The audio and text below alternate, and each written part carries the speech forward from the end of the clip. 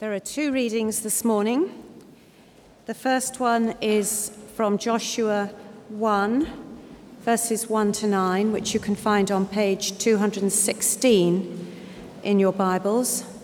And the second from Acts chapter 16, verses 6 to 10, page 1111, 1111. Joshua chapter 1, page 216. After the death of Moses, the servant of the Lord said to Joshua, son of Nun, Moses' assistant, "Moses, my servant, is dead. Now then, you and all these people get ready to cross the Jordan River into the land I'm about to give to them, to the Israelites. I will give you every place where you set your foot, as I promised Moses. Your territory will extend from the desert to Lebanon, and from the great river the Euphrates, all the Hittite country, to the great sea on the west. No one will be able to stand up against you all the days of your life. As I was with Moses, so I will be with you. I will never leave you nor forsake you. Be strong and courageous, because you will lead these people to inherit the land I swore to their forefathers to give them. Be strong and very courageous. Be careful to obey all the law my servant Moses gave you. Do not turn from it to the right or to the left, that you may be successful wherever you go. Do not let this book of the law depart from your mouth. Meditate on it day and night, so that you may be careful to do everything written in it.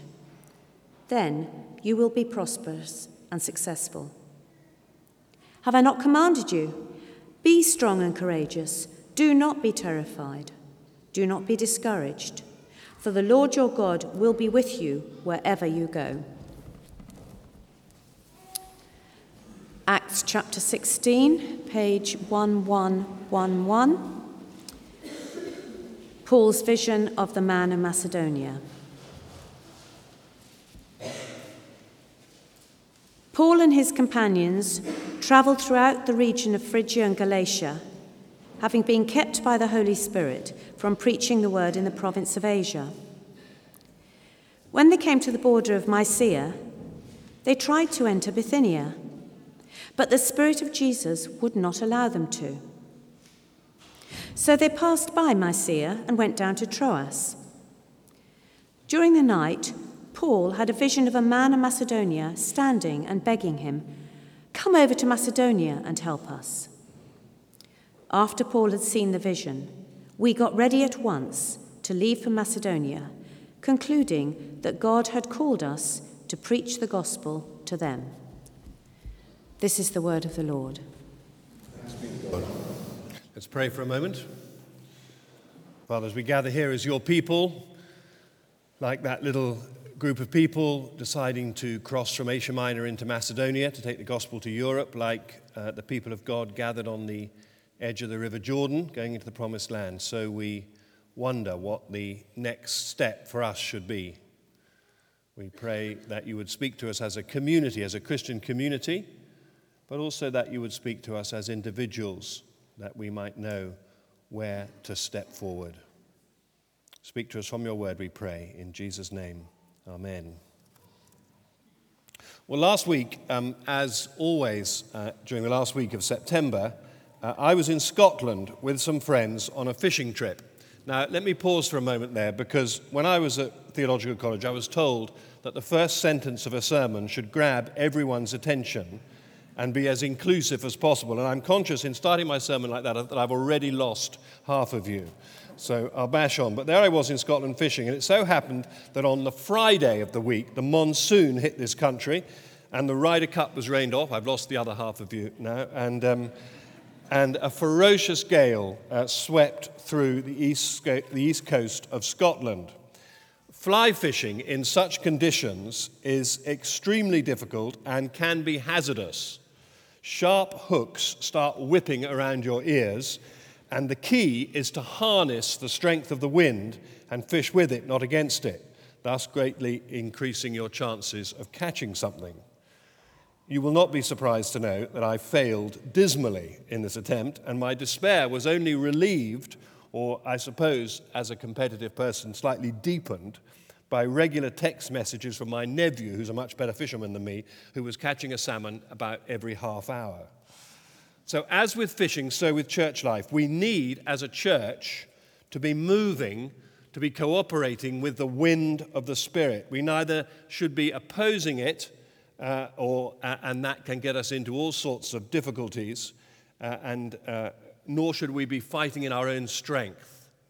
We need to be moving with the Spirit of God. Now, this is our Vision Sunday, as Pete said. My apologies to those who are visiting us who are not therefore part of our lives, that some of what I have to say is very much directed towards us as a church community rather than looking out beyond us. And I apologize that you have to sit in for a little bit on sort of in-house business in that way.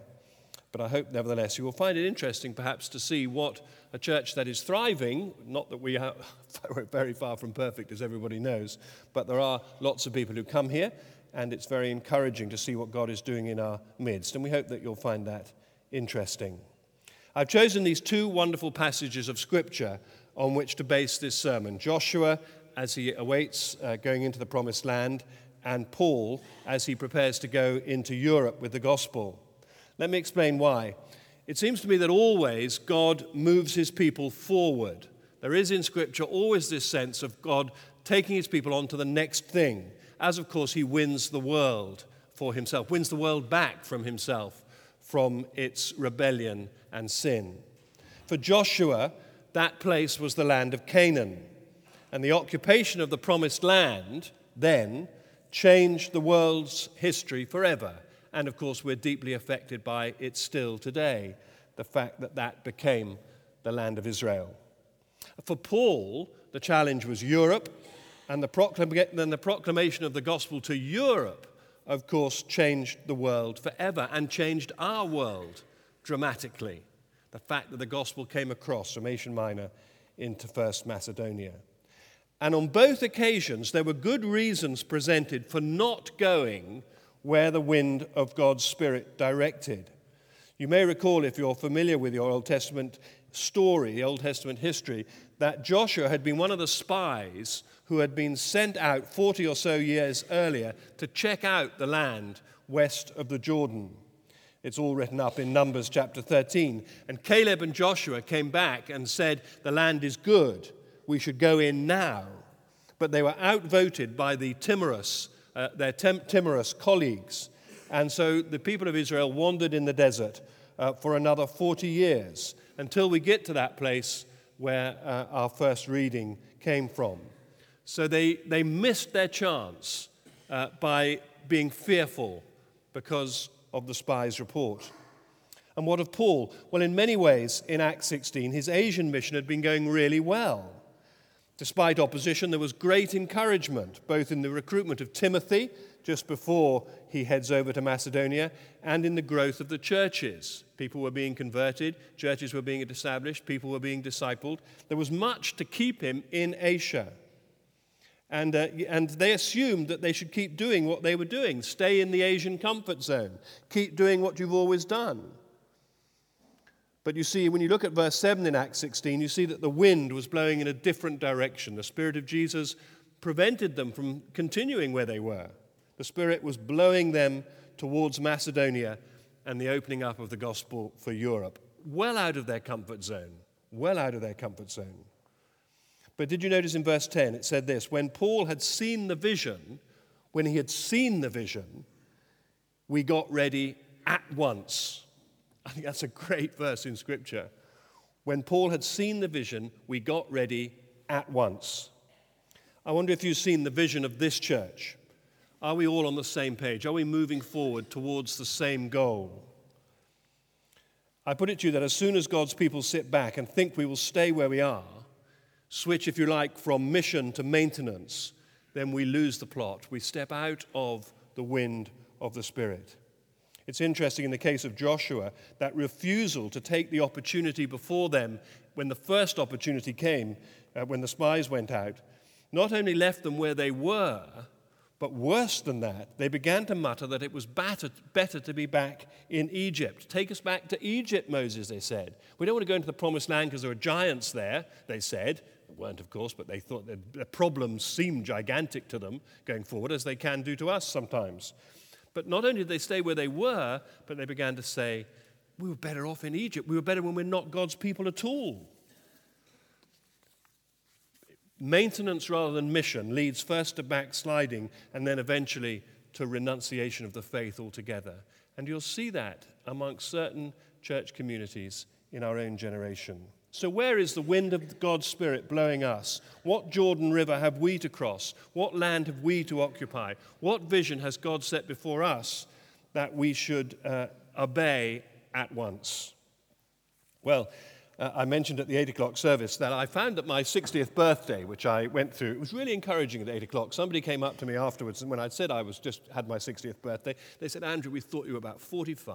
I thought, well, these are the sort of people you want to have in your church, I thought. Anyway, I found my 60th birthday quite a moment for reflection, and I have sort of thought about sort of 5 years. I suppose 65 is when most people tend to think in terms of retirement still, although I think perhaps a bit longer for most of us than we used to, and it's getting longer every time you open your newspaper, I realize that. But I set myself kind of 6 5-year goals that I wanted to share with you this morning. What do I feel as the vicar leading the church that we should try to achieve over the next 5 years? I'm told by those who know about these things, like our esteemed former curate, Will Pearson-G, that any military campaign should not be undertaken without securing your supply line. So my first 2-year goals are about securing our supply line, and I imagine that was necessary for Joshua too, as he went across the Jordan.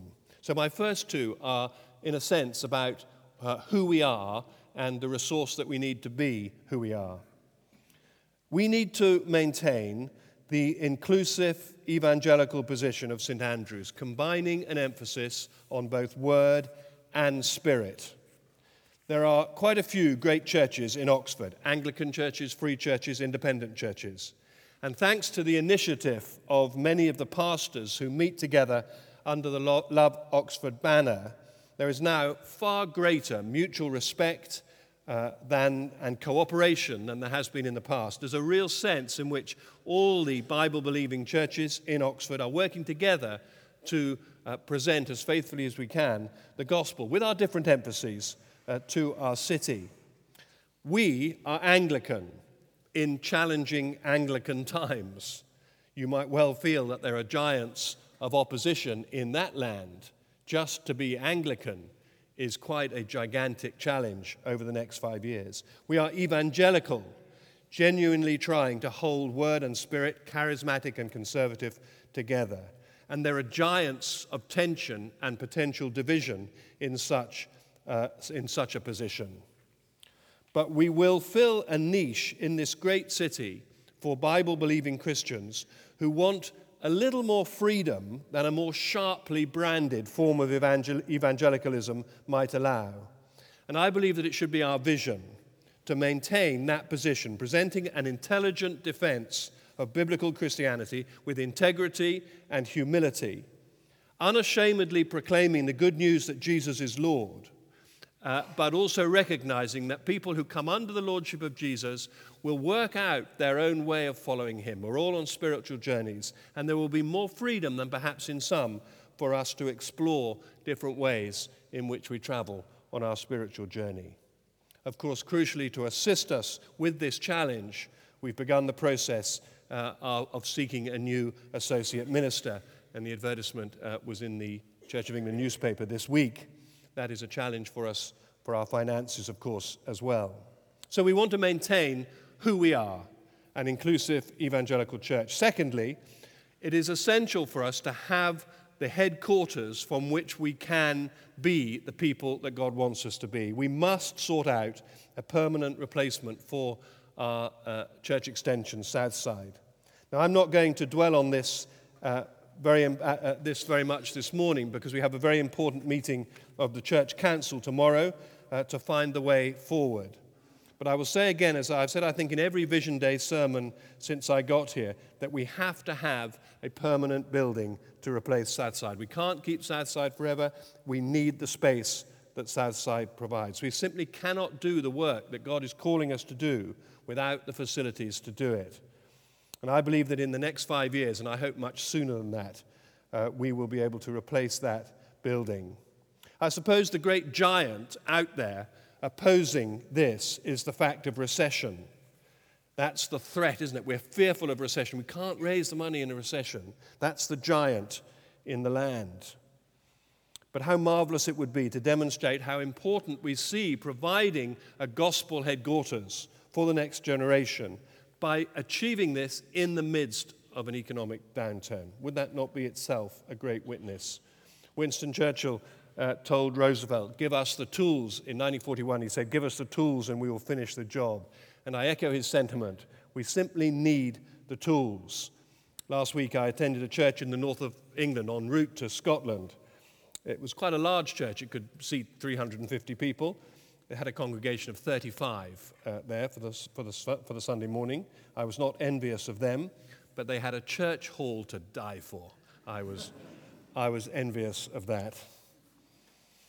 So we need to sort that out, and we need to do it quite soon. It was quite interesting yesterday at Dan and Laura's wedding. We had 250 or 300 people at their wedding. It was a wonderful Christian wedding, Dan Christian and Laura May.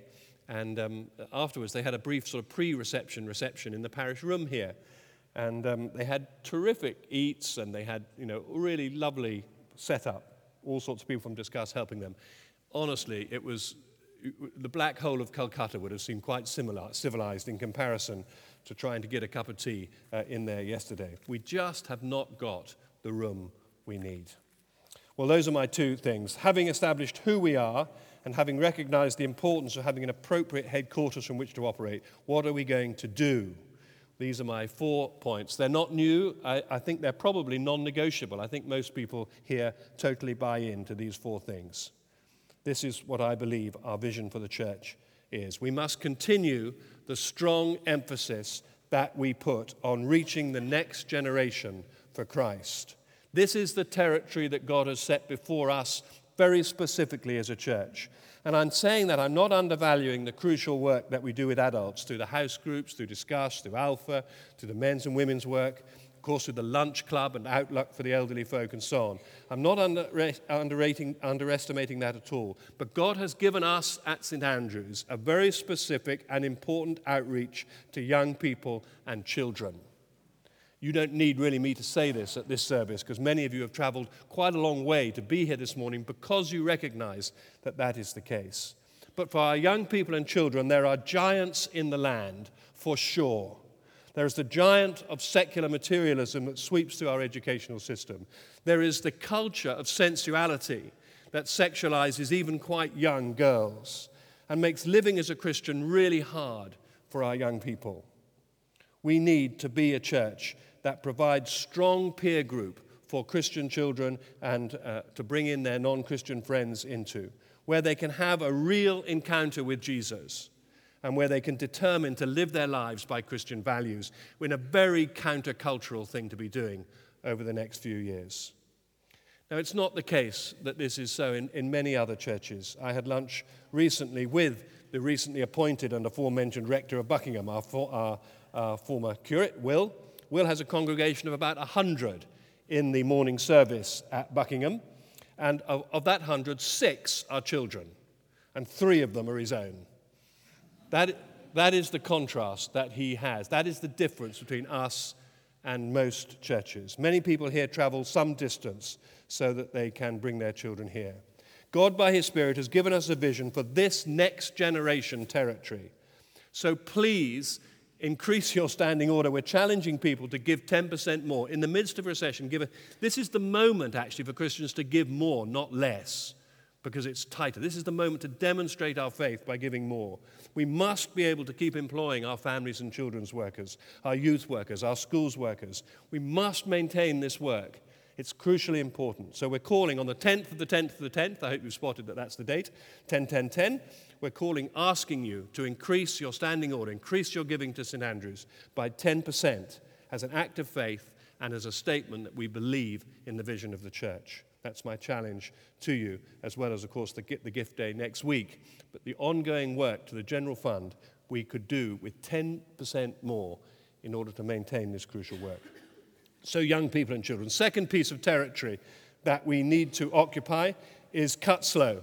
And you've heard a little bit about it. JAM is the meeting for young people that happens for the first time this week after much prayer and work in the Cutslow Community Association, actually in the heart of the estate. And this is territory that we must claim for Jesus. This is a place to which we must cross over, where the Spirit is leading us. And I think many of you know only too well how the Spirit is opening all sorts of doors for us there. And next week you'll hear of all that God is doing through our workers there and in partnership with others on that needy estate. The aim is transformation of that society as people are cared for and helped. You may hardly have noticed when John said in that DVD that one girl is going from GCSEs to do A-levels in Charwell School, and the first one from the social housing on that for 5 or 6 years to get into the sixth form. That's the level of educational challenge and social deprivation that we're dealing with. So these are lovely, lovely people who need loving and caring and help. And the kind of ministry that has started there can easily peter out. You can start well and then it can just fade away. This must not be the case. We need to establish the permanent presence of a vibrant, locally led Christian community on the estate. That will involve working with others, and it's really exciting to see how our partnership with the other churches through the Cutslow Church Partnership, our good relationships with the Jesus Army, and much improved relationships with the Community Association are really helping us to get the work established. So please give generously for the gift day next year. There are giants in the land in Cutslow, giants of opposition, the giants of drug dependence, the giants of alcohol addiction, the giants of teenage pregnancy, the giants of broken families. It is extremely difficult to live for Jesus in those circumstances. They need our help and our prayers, and humbly we need to be there. Cutslow must be a priority in our vision. Thirdly, we must try to plant or graft. Plant, when you talk about planting a church, you're talking about the creation of a new Christian community. When you talk about a graft, you're talking about a group of people going from one church to stand alongside an existing church and strengthen their arm. We need to plant or graft at least 2 new evangelical churches in or near North Oxford, hopefully with full official diocesan backing. I allowed myself to go on a virtual journey in preparation of this sermon. I started my virtual journey at Carfax in the middle of Oxford. And if you drive north from Carfax, you will go through the parish of St. Michael and Northgate, and then you'll go through the parish of Mary Magdalene, then you'll go through St. Giles and St. Margaret's, then you'll come through St. Andrews, or go through the edge of it, depends which side of the Banbury Road you're driving on. If you're driving north, you're actually out of the parish. But if you're driving south, you're in the parish. But I'm going north on my virtual journey, so I'm in St. Margaret's parish. I'm then in the parish of St. Michael's, Summertown. I then go back into St. Peter's, Wolvercote for a little bit, and then I'm into Kidlington, St. John's and St. Mary's, Kidlington. And then I go out through the north of Kidlington, and I see a signpost to 10 or 12 villages as I drive between here and Deddington and Adderbury. I go through Deddington and Adderbury, and I arrive at Banbury. All those communities have got Anglican churches in them of one sort or another. And I don't decry that many of them may be doing good work. Many of them may be making a difference in their community. But not one of those churches between Carfax and Banbury would claim to be an Anglican evangelical church. And we are told repeatedly that the great thing about the Anglican church is its much vaunted breadth. I don't see much breadth there. I don't see that there's much breadth when there's one Anglican evangelical church packed to the doors between here and Banbury. It seems to me there is a tremendous need, just as there was 103 years ago when this church was established to provide what they then called a low church presence amongst the prevailing ritualism of all the other North Oxford churches. So I believe now that we have a responsibility to see that this much vaunted breadth of the Church of England is more fairly represented beyond our parish boundaries. And I promise you that given time and energy I will not cease to knock on doors, bend ears, and pray that God use us as a church to provide vibrant evangelical Anglican witness beyond our parish boundaries. It is a nonsense to be restrained by these ancient lines. Apart, obviously, from the fact that we're committed to the truth of the biblical record and the proclamation of Christ crucified, it's the observable fact that the churches that are truly orthodox in their theology are much fuller than those of a more liberal persuasion. They are much fuller. And so we must reproduce this, and there is a desperate need in our area around here. It is madness for the Church of England not to back these plants and grafts, and we need to have it clearly as part of our vision, a vision that we share with the other vibrant Anglican churches in our city, incidentally. Lastly, we must continue the strong emphasis in the church on mission and missions support. A large number of people who come to St. Andrews are in their 20s and 30s and have still to start families, especially at the 6 o'clock service, but also quite a few at 11:15, and of course there'll be some of you here as well. Most of those people have got their working lives ahead of them. And I'm not necessarily just talking about challenging people to go into full-time Christian work. What I'm saying is that people who are whether in secular employment or whether they are in considering full-time ministry, need to think in terms of being salt and light in the community. We are thrilled here at St. Andrews that Wycliffe Hall is in our parish. We enjoy a close partnership with Wycliffe Hall. We're thrilled that there are always quite a lot of people in our congregations who are training for full-time ministry. There are others who are actively considering going into full-time missions work in this country and in other parts of the world. But all of us are mission partners. Whether you're working in a laboratory in the university, whether you're working in a school, whether you're working in a factory or an office, whether you're working at home in your neighborhood, we are all mission partners, and we need to be a mission-focused church. We turn over about 25% of people a year because people come through Oxford all the time. So we're always sending people out.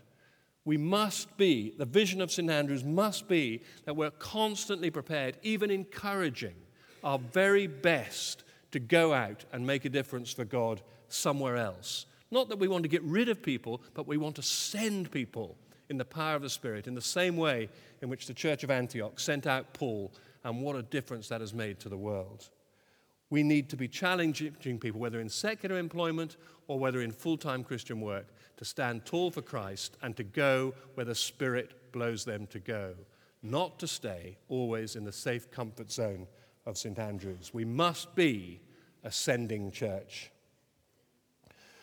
Perhaps I've been more specific than usual on these occasions. Of course, there is much more that could be said. There are many other aspects to our church's life than I've talked about here, not least to urge a greater commitment to pray both together and individually. It was really rather thrilling yesterday for the PCC to have a morning together praying and just listening to God, and then hearing how people had been encouraged by that time, just by taking space out to pray individually and together. How I urge you to consider making room for that in your life, not missing the prayer meeting, making sure that prayer happens. But I want to close by giving you just 4 words, and I want us to read together from Scripture. I want, if you would, to turn to Ephesians chapter 6. Ephesians chapter 6 in the New Testament. You'll find a Bible in front of you in the pew.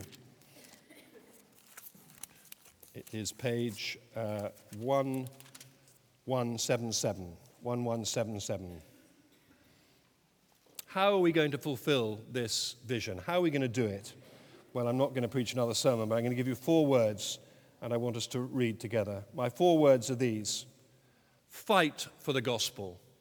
In this generation, the time has come for us to fight for the truth of the gospel, to argue for it, to stand tall for it. Is it not thrilling? Is your heart thrilled? This week we're going to be praying for these miners in Chile to be rescued. Is it not thrilling to see that 1/3 of those are Bible-believing Christians? Amongst them is a lay preacher down in the mine with them. Above on the top of the mine shaft, there are regular prayer meetings. It is every single one of the miners has been sent down a Bible so that they can have there.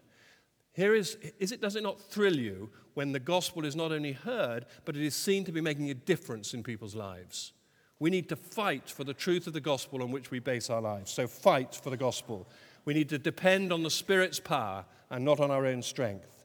We need to pray at all times, and we need to give to the work. Fight, depend, pray, and give. I want you to read together. We want to read together as I close from Ephesians 6, verses 10 to 18. Can we read this all together? And then we're going to sing. Finally, be strong in the Lord and in his mighty power. Put on the full armor of God so that you can take your stand against the devil's schemes. For our struggle is not against flesh and blood, but against the rulers, against the authorities, against the powers of this dark world, and against the spiritual forces of evil in the heavenly realms. Therefore put on the full armor of God, so that when the day of evil comes, you may be able to stand your ground. And after you have done everything, to stand. Stand firm then, with the belt of truth buckled round your waist, with the breastplate of righteousness in place, and with your feet fitted with the readiness that comes from the gospel of peace. In addition to all this, take up the shield of faith with which you can extinguish all the flaming arrows of the evil one. Take the helmet of salvation and the sword of the Spirit, which is the word of God, and pray in the Spirit on all occasions. With this in mind, be alert and always keep on praying for all the saints.